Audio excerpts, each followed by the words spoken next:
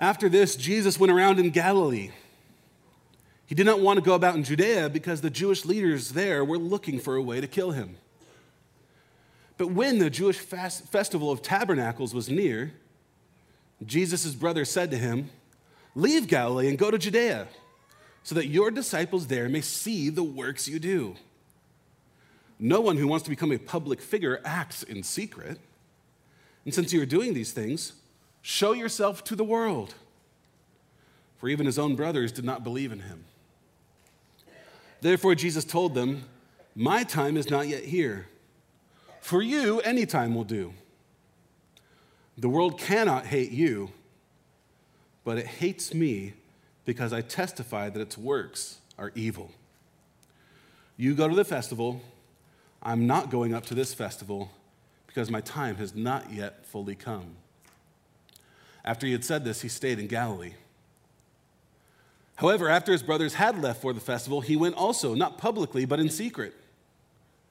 Now at the festival, the Jewish leaders were watching for Jesus and asking, "Where is he?" Among the crowds, there was widespread whispering about him. And some said, "He is a good man." Others replied, "No, he deceives the people." But no one would say anything publicly about him for fear of the leaders. Our Father in God, we pray you would help us to understand this text, this passage about Jesus and his teaching and the response to it. We pray, Lord, that our response and the response of all in this room will be a response of praise and worship to the salvation we have in your Son. May we praise you today, Lord, for you are worthy, and pray that you would help us to understand your word.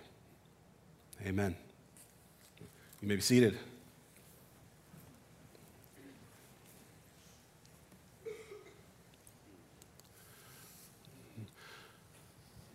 Every once in a while, I'll come across polling data on what people think of Jesus and Christianity and the church. Pastor Sean has mentioned these kind of polls recently. Groups like Barna and Gallup will poll people and just get a response. How do people feel or think about Jesus and the faith? In December 22, the Barna Group did a poll and said that 7 out of 10 Americans view Jesus positively. 7 out of 10 of Americans, the majority of Americans, according to this poll, view Jesus and his teaching favorably, which makes me wonder if 7 out of 10 Americans have read Jesus' teaching. And why do I say that? Because of John 7. And as you look through John 7, what you see is that Jesus' teaching wasn't always received favorably by the masses. In fact, there's quite a mixed response to the teaching of Jesus. Some are enthused, some believe, others are confused, others divided, others downright hostile, antagonistic to the message of Jesus. So what I want to do this morning is, as we go through John 7, see what the message of Jesus is, what he teaches, and he teaches authoritatively, see what Jesus teaches, and then look at the response to Jesus' teaching. And what we find is that the authoritative teaching of Jesus brings division, opposition, and salvation. It does all three. That's my summary statement for the whole chapter. The authoritative teaching of Jesus brings division, opposition, and salvation. There's a mixed response to the true and authoritative teaching of Jesus Christ. It saves, it divides, it brings opposition. We're going to see that in this chapter. A little bit of context for what's happening in John 7. You'll notice it said that it was at the Feast of Tabernacles, the Feast of Booths, also it's called. You may be familiar with the Feast of Booths or Tabernacles. It was a week-long festival that took place in the fall, about 6 months after Passover. So Passover is in March or April. The Feast of Booths is usually in September or October. And the Feast of Booths was probably the most festive, the most popular, the most celebratory of all the feasts of Israel. According to the ancient Jewish historian Josephus, whole villages would go up to Jerusalem to celebrate. And during the week-long celebration, Israelites would travel to Jerusalem, set up tents or temporary booths, temporary homes and basically camped for the week. Those who lived in Jerusalem would set up booths on top of their homes. And it was a way to celebrate and remember how God had led them in the wilderness out of Egypt and into the promised land, how they had lived in temporary homes along the way, those 40 years. It also celebrated the harvest of grapes and olives and fruits. It was a way of celebrating God's provision, the harvest, how God had provided. And the Feast of Booths looked forward. It anticipated how God would provide in the future. He would provide a kingdom, a place to live eternally. In the midst of all this excitement, in the midst of the excitement about Jesus' miracles and all that he was doing, Jesus comes and teaches, and he brings a mixed response: division, opposition, and salvation.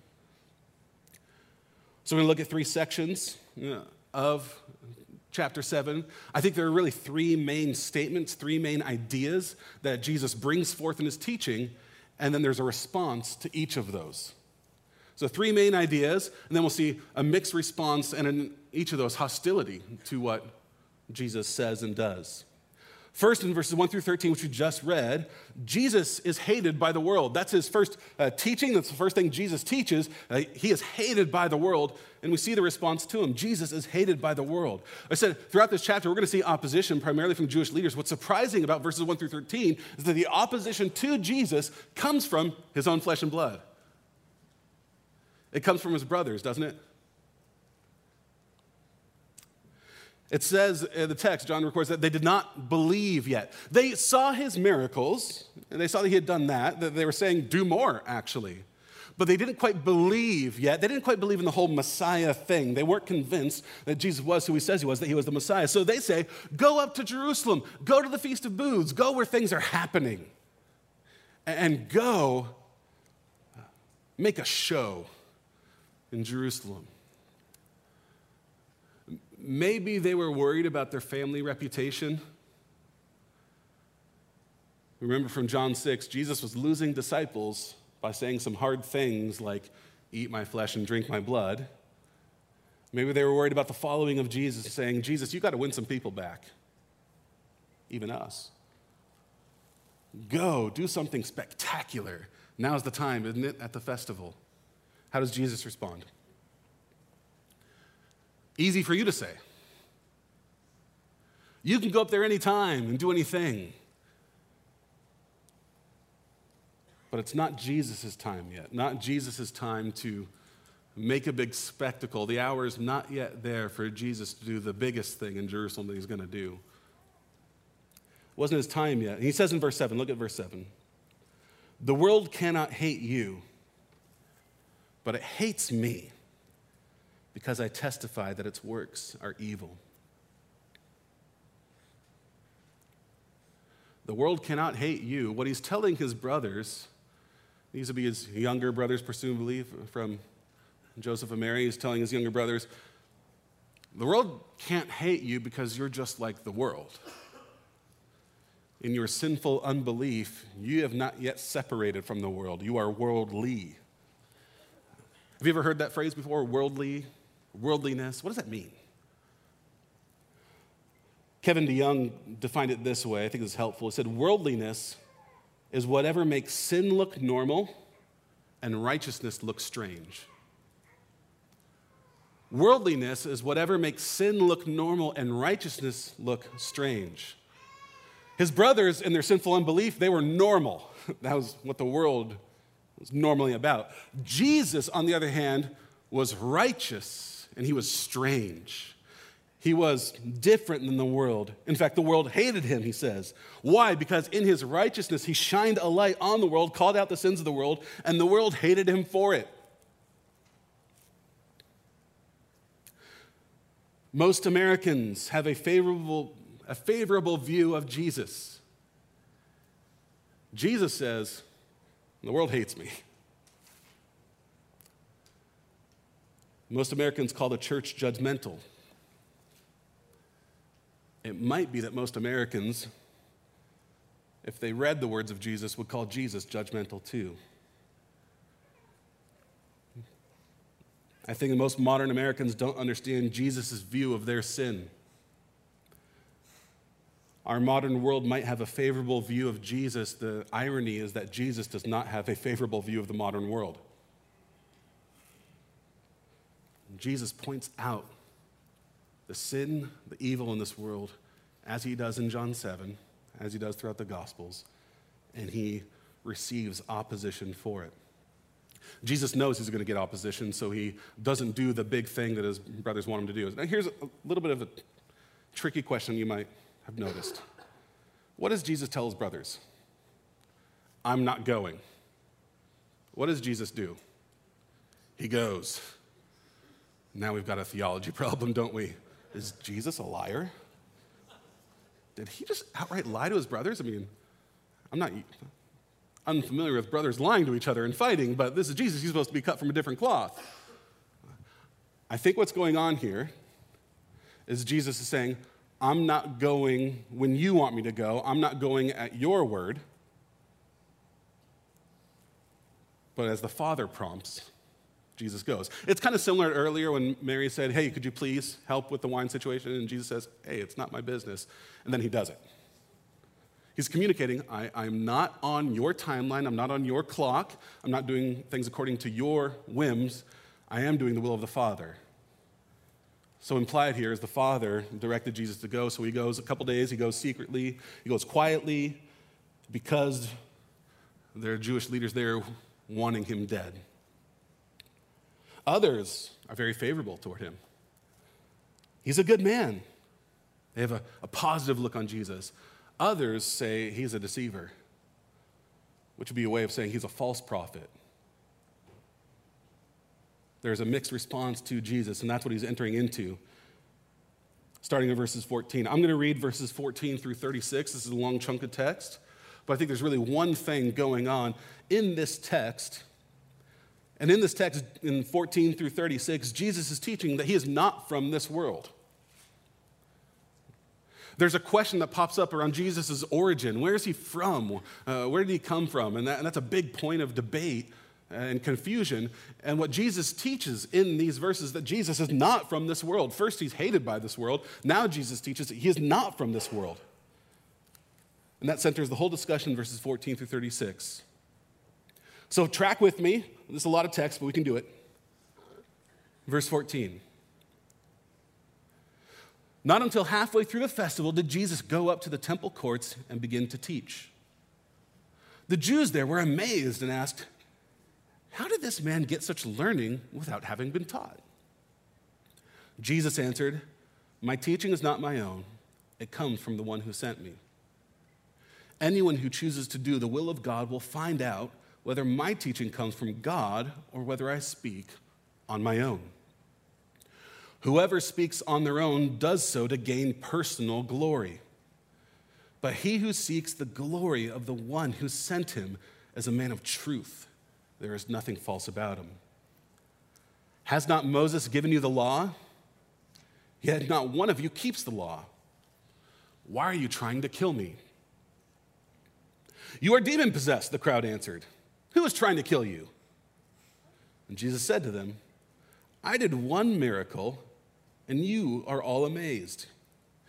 Yet, because Moses gave you circumcision, though actually it did not come from Moses, but from the patriarchs, you circumcise a boy on the Sabbath. Now, if a boy can be circumcised on the Sabbath so that the law of Moses may not be broken, why are you angry with me for healing a man's whole body on the Sabbath? Stop judging my mere appearances, but instead judge correctly. At this point, some of the people of Jerusalem began to ask, isn't this the man they are trying to kill? Here he is, speaking publicly, and they are not saying a word to him.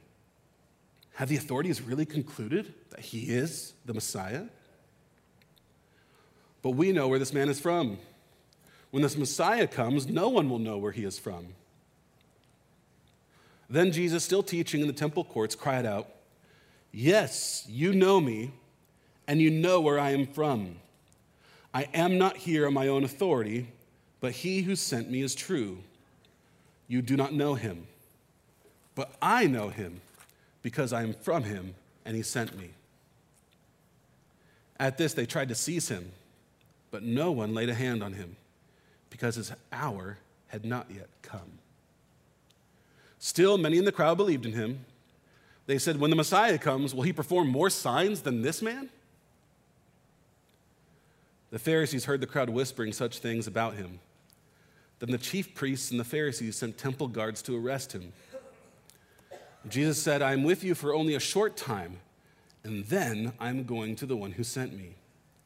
You will look for me, but you will not find me, and where I am, you cannot come." The Jews said to one another, "Where does this man intend to go that we cannot find him? Will he go where our people live scattered among the Greeks and teach the Greeks? What did he mean when he said, 'You will look for me, but you will not find me, and where I am, you cannot come'?"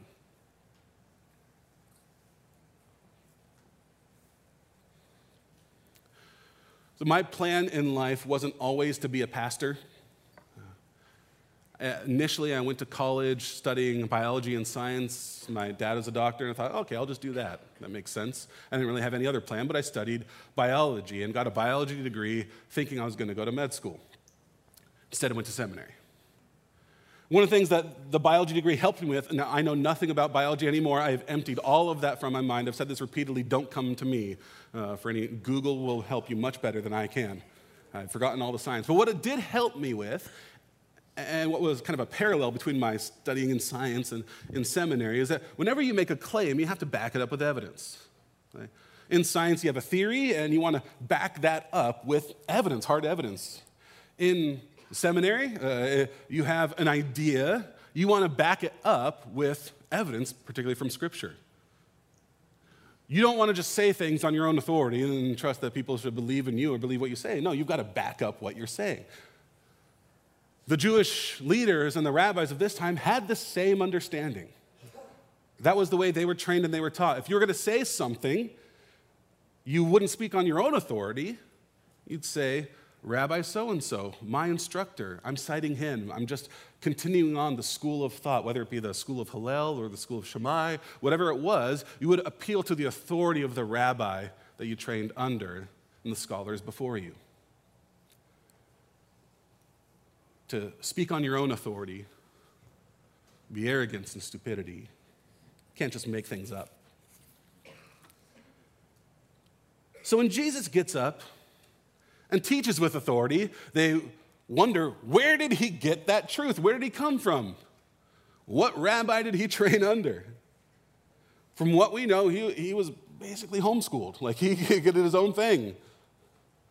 We don't know which rabbi or school he came from. So they're questioning, where did he get this authority? So Jesus is going to answer that. And he's going to agree with them.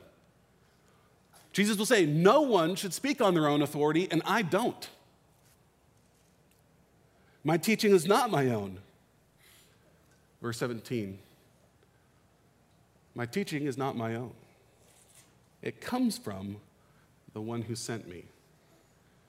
Jesus says plainly, I don't speak on my own authority. I don't make stuff up. It's just that my rabbi is God the Father. That's where I come from. That's where my authority is drawn from. And then he turns the tables on leaders and says, well, speaking of authority, how come you don't obey the authority of Moses? You say you have Moses as your authority, and yet you're trying to commit murder. So why are you seeking to kill me? You are seeking to kill an innocent man who has done nothing wrong. That is a violation of the law of Moses. Not one of you follows the law of Moses, your authority. Crowds call Jesus crazy. Who wants to kill you? They don't know about the plot, some of them about the plot of the leaders. They say, why do they want to kill you, Jesus? And Jesus goes back to what happened in John 5. Hey, remember that miracle I did? Healing the paralyzed man who had been paralyzed for 38 years. When did Jesus heal that man? What was the conflict? Why would there be a conflict about healing? What was the conflict? He healed that man on the Sabbath. The Sabbath was supposed to be a day of rest where no work was done. They considered that healing a work, a violation of the Sabbath law of rest. So Jesus corrects them and says, all right, let's think about a different case. Circumcision. When was circumcision supposed to happen? On the 8th day after male was born. I won't do the odds in my head. 1 out of every 7, roughly, babies will have the 8th day on a Sabbath, right? The 8th day will fall on a Sabbath. So what do? Do you circumcise or do you wait a day to not do that work on the Sabbath? And all the Jewish people, the leaders and the rabbis had concluded, no, circumcision is not a violation of the Sabbath. Because circumcision is for spiritual health, it takes priority. They saw it as a spiritual act, consecrating, sanctifying the child to the Lord that superseded the Sabbath. So Jesus says, okay, you're saying that you can do this work on one member of the body on the Sabbath. I heal the whole body. I consecrated the whole body on the Sabbath. I bring healing to the whole person with my authority from God to heal. And he's implying an authority that supersedes that of Moses. Now there's mixed opinions about Jesus again. Notice, some say, well, he's the Messiah. Like, what more could you want? All the miracles he's done, healing a paralyzed man. Could we ask for more? Clearly, he's the Messiah. Others have an objection. What's the objection? Where'd he come from? I could think about my own kids and where my own kids are from. You would say maybe, oh, your kids are from Olathe, right? They're all raised in Olathe, and that'd be accurate and true. 2 of my kids weren't even born in Kansas. One was born in Oregon, the first, and the last one was born in Missouri, over in Lee's Summit. So when they asked the question, where are you from? Well, you could say, well, I was from Olathe, Kansas. Or you could say, I was from Portland, Oregon, or Lee's Summit, Missouri. All that would be true. The people knew, as far as they knew, where's Jesus from? Galilee, Nazareth. That's a problem on 2 accounts. Because it was well known that the Messiah was supposed to come from Bethlehem. And Jesus isn't from Bethlehem. Of course, we should read this with a smile and say, we know what they don't know, that he actually was born in Bethlehem, but raised in Nazareth, in Galilee. So there's one opposition, no, that can't be Messiah. Messiah's supposed to be born from Bethlehem. Clearly, Jesus isn't. They're misinformed about. The other view was that when the Messiah would come, we actually wouldn't know where he came from. That his mystery or his origin would be a mystery. In fact, there were some who believed that when the Messiah came, not even the Messiah would know he was the Messiah. That he would just kind of suddenly start doing the Messiah thing, and then all would realize, including himself, oh, I am the Messiah, once he started saving Israel. So that his mystery or his origin would be a mystery. All right. So they say because we know where Jesus is from, and it's from Galilee of all places, the Rubes up north, clearly the Messiah can't come from there. So Jesus cries out with a loud voice, yes, you know me, and you know where I am from. I'm not here on my own authority, but he who sent me is true. You do not know him, but I know him because I'm from him, and he sent me. You see what Jesus is saying? Yeah, you know where I'm from, humanly speaking. I'm also from God. I'm not from this world. I have an authority, not my own, because I'm sent from the Father. Jewish leaders know exactly what he's saying, and they want to kill him. This man is saying he's from above. And I love what comes next. He says, not only am I from heaven, I'm going back there. I'm going where you cannot come. At least not yet, and especially if you don't believe. I'm going back to my heavenly home. Where I'm going, you can't come. And they see that, they hear that and think, you going to the Gentiles? They see that as the place they can't go, the nations. We should see the irony in this. Where is too far to the nations? We proper Israelites can't go there. Is Jesus going to the nations? Well, actually, yeah, he is. After he goes back to his heavenly home. So Jesus is establishing he is not from this world. He is from heaven. He's returning there. He has an authority from heaven. And they have a mixed response to that. Some want to kill him. Some say maybe he's the Messiah. And then we get to the third teaching of Jesus in verses 37 to 52. First, Jesus teaches he's hated by the world. Second, he teaches he's not from this world. And third, he's going to teach that he gives the Spirit to the world. Jesus gives the Spirit to the world. Look down at verse 37 with me, and I'll read to verse 32, or 52. On the last and greatest day of the festival, Jesus stood and said in a loud voice, "Let anyone who is thirsty come to me and drink. Whoever believes in me, as Scripture has said, rivers of living water will flow from within them." By this he meant the Spirit, whom those who believed in him were later to receive. Up to that time, the Spirit had not been given, since Jesus had not yet been glorified. On hearing his words, some of the people said, "Surely this man is the prophet." Others said, "He is the Messiah." Still others asked, "How can the Messiah come from Galilee? Does not Scripture say that Messiah will come from David's descendants and from Bethlehem, the town where David lived?"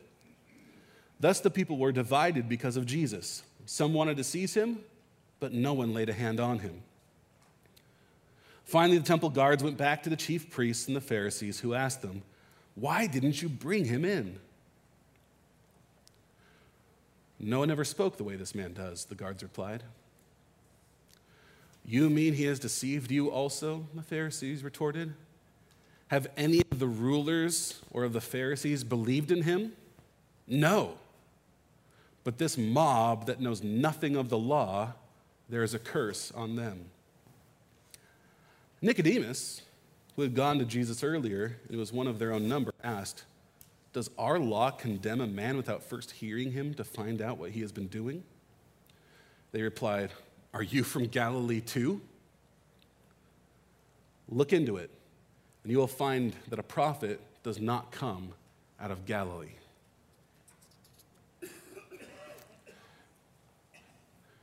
So this is set, this whole interaction at the Feast of Booths, the Feast of Tabernacles. Have any of you heard of the water pouring ceremony that went on during the Feast of Booths? I hadn't before either. I study these things, right? But there was a ceremony, a well-known ceremony called the water pouring ceremony, where each day of the Feast of Booths, all 7 days or 8 days, the priests would go with a golden jar and take water from the pool of Siloam, which was below the temple, and they would make a processional with that golden jar of water, and bring it up to the temple and to the altar. And as they paraded up, as they entered the water gate, it was called, they would sing psalms, Psalm 113 through 118. And then there would be kind of a climax to that with Psalm 118.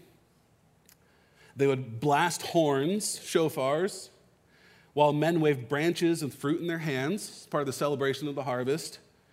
And then the priests would pour water, the water they carried, into one bowl, and then the daily wine offering in the other bowl, and they would pour both bowls onto the altar.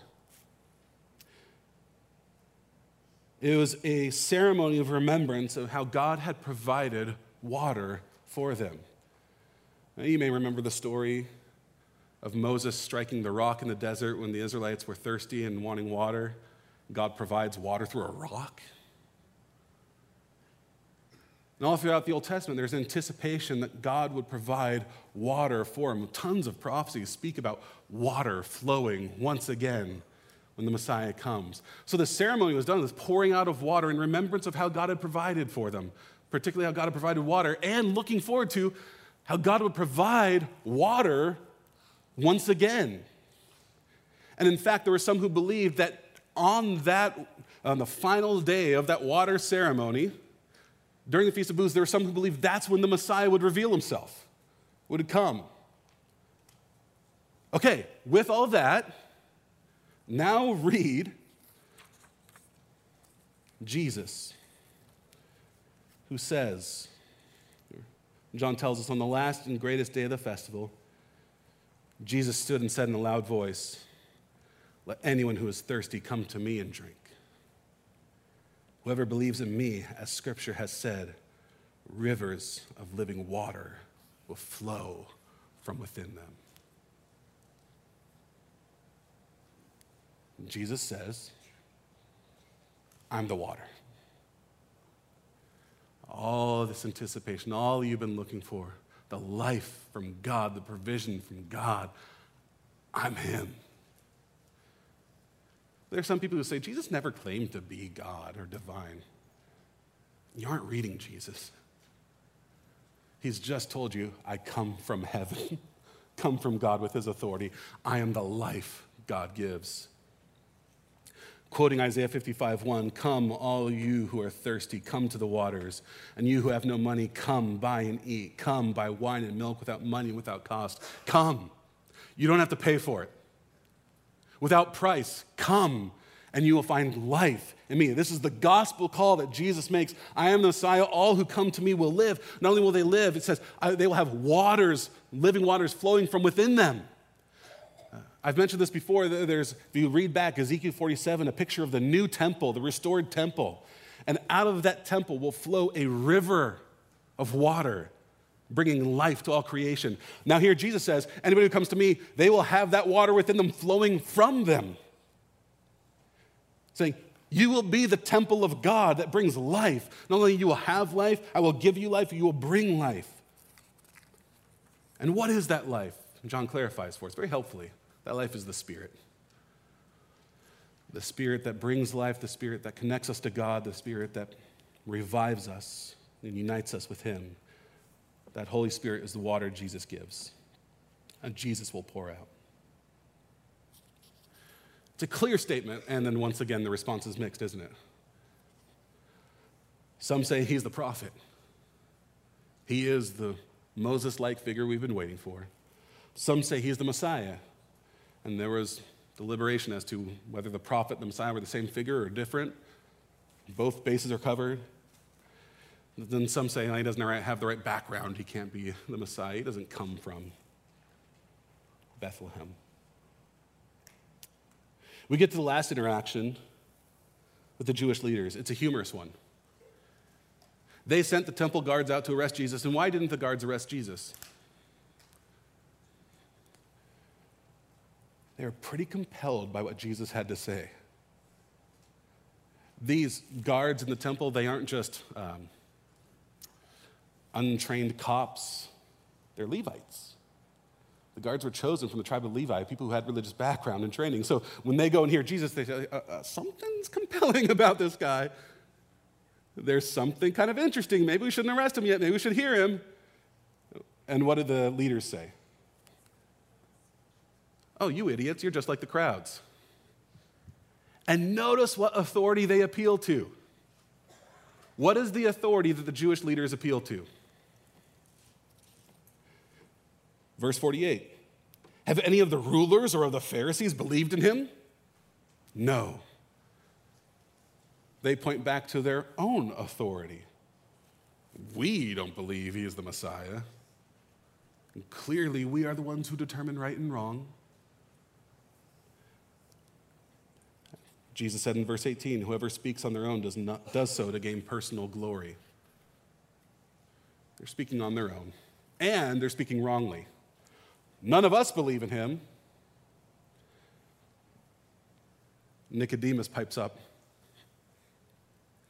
Hey, he doesn't outright say it, but he's saying, I've talked to him a little bit. Maybe we shouldn't kill him. Would our law allow a man to be executed without trial, without speaking? It's actually kind of a violation of our law. You who say you know the law. There's all sorts of irony going on. And they say, lastly, no prophet can come from Galilee. There are several Old Testament prophets who came from Galilee. All this irony, showing the foolishness of the leaders, the reality of who Jesus is in this mixed response. Jesus is the true prophet. He's from Galilee. He's also from Bethlehem. He's also from David. He's also from God.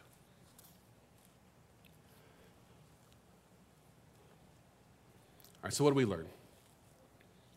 Jesus has taught us he's going to be hated by the world. He's taught us he's not from this world. He's taught us he's going to give the Spirit and life to the world. And in all that teaching, we learn something about Jesus and the response to him. So I want to point out 3 things about Jesus and the response to him, and then 2 quick applications for us. First, note, Jesus will be opposed for various reasons. Don't we see that here in John 7? What are the reasons people oppose Jesus? Well, you haven't proven yourself yet. You really haven't done anything to convince me. You haven't done what I wanted you to do. That's the opposition of the brothers. You haven't done what we want and what will convince us. And until Jesus, you become our servant and do what we want, we're not going to believe in you. That's one reason people oppose Jesus. He hasn't done enough for them. Or there's the question of Jesus' origin. We don't like where this Jesus thing comes from. We don't like its origin. We don't like, to put it in maybe our modern terms, the question that people have in our day, well, isn't Jesus just a white man's religion, Christianity just a white Western religion? We don't like the origins of that, and they're misinformed about that, just as the original people were misinformed about Jesus' origin. But they bring up the question, oh, Jesus isn't from the right place. Christianity is not from the right place, so we're not going to believe in Jesus. Or they oppose Jesus because he speaks and teaches with authority, and we don't want to submit to an authority higher than ours. This is the reason proud men reject the teaching of Jesus. It's because accepting the teaching of Jesus requires submission, humility, a recognition of your own sin, our own sin. And it requires calling Jesus Lord. And we're not prepared to accept his authority, so many don't follow Jesus for that reason. But the point is, people oppose Jesus for various reasons, and I want that to instruct us. Be prepared for people to oppose Jesus for various reasons. And I say that to you pastorally because we're encouraging you to read the book of John with people, aren't we? So you may not proclaim and teach at a great festival like Jesus did. You might not be a preacher on a Sunday morning. You might not teach a Bible class, but somewhere in life you might be reading the book of John with somebody else, going through a Bible study, just talking about Jesus. And I want you to be prepared that some will simply refuse to follow, and some will oppose him. And I don't say that to be doom and gloom. I say that to just point out reality. Because none of us are better teachers than Jesus, or more faithful teachers than Jesus. And Jesus, in his most faithful teaching, had people oppose him directly. And the temptation for us in the church is to think, well, if only we did something right, then people would believe. And whenever people don't believe, it's because we didn't do it right. So clearly, if people reject Jesus, then we've got to alter the message, change something up, become more marketable, be more friendly, don't say anything too harsh that people might reject. We don't want anybody to hate us. So if we could twist it around, then we'll get everybody to accept Jesus. And it's a false premise at the beginning. Just be prepared. Rejection of Jesus might be the direct result of faithful teaching. It might be because you faithfully communicate who Jesus is that people reject him. It's what happened with Jesus. Related to that, similar to that idea, Jesus will cause division and hostility. Be prepared for mixed responses. Some will believe, some won't. There will be division. Jesus teaches that to families. Brother will turn against brother, child against parent. Jesus' teaching and who he is will cause division. Do not be surprised. So why do we teach Jesus? Because, third, Jesus will give life to all who believe. He's the source of the Spirit. He's the source of life. And all who believe will have life in him. No matter your background, no matter training, you don't have to be the religious elite. You don't have to be a scholar. You don't have to come from the right place. Anyone who believes the gospel call that goes out to the whole world, anyone who believes will have life. So what do we do? Here's my plea to you in closing. First, decide who Jesus is. John 7 is written so that you could see who Jesus is, or at least see who Jesus claims he is. The claim of Jesus is that he is the Messiah from God who brings a spirit and life to the world. That's his claim. So you have to decide, will you believe him? So all of us, my plea to you, decide who Jesus is. Young people, kids, decide who Jesus is. Decide for yourself who Jesus is. Not based on popular opinion, not based on what your friends think. Decide for yourself. Who is Jesus? And my second plea, decide if Jesus is worth it. Knowing the opposition that may come, knowing the division that may come, is following Jesus worth it? Worth the social pressure, worth the hostility, worth the division? Is eternal life in Jesus Christ worth it? Because the authoritative teaching of Jesus brings division, opposition, but also salvation.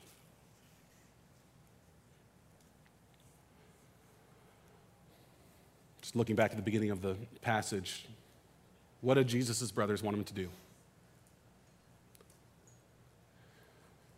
Go to Jerusalem. Do something big. Do something miraculous. Ultimately, eventually, Jesus did what they wanted.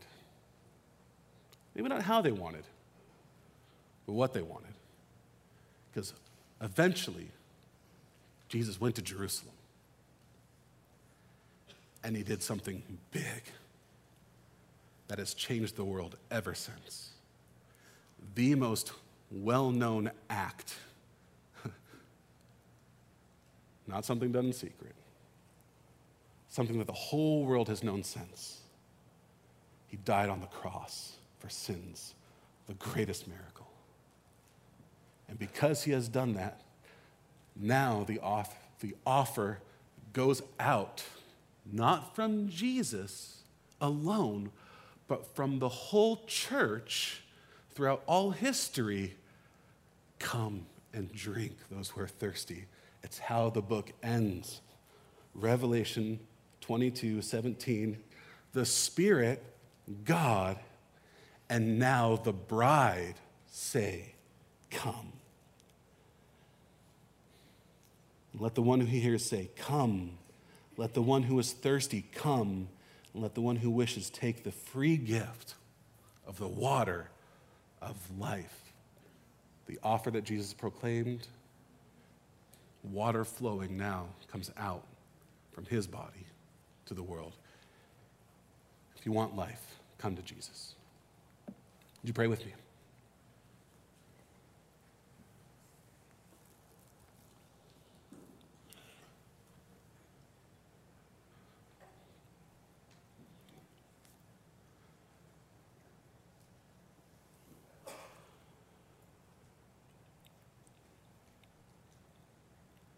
And Father, I pray that we would be so convinced of this free offer of the gospel that all who believe in Jesus, all who are thirsty will come to him, will have life. May we be so convinced of that we're willing to keep proclaiming it no matter who hears and who responds. That we would never waver from that message, that we would understand that there are going to be mixed responses to it, but we would never depart from the message that Jesus himself taught, that the Spirit of life is available to all who will believe. Keep that message on our lips, Lord. No matter what the season is, whether it's in season and popular, whether it's out of season and unpopular. And pray that all in this room would decide that Jesus is the Messiah and never waver from that truth. We thank you for speaking it to us, and we praise your name. Amen.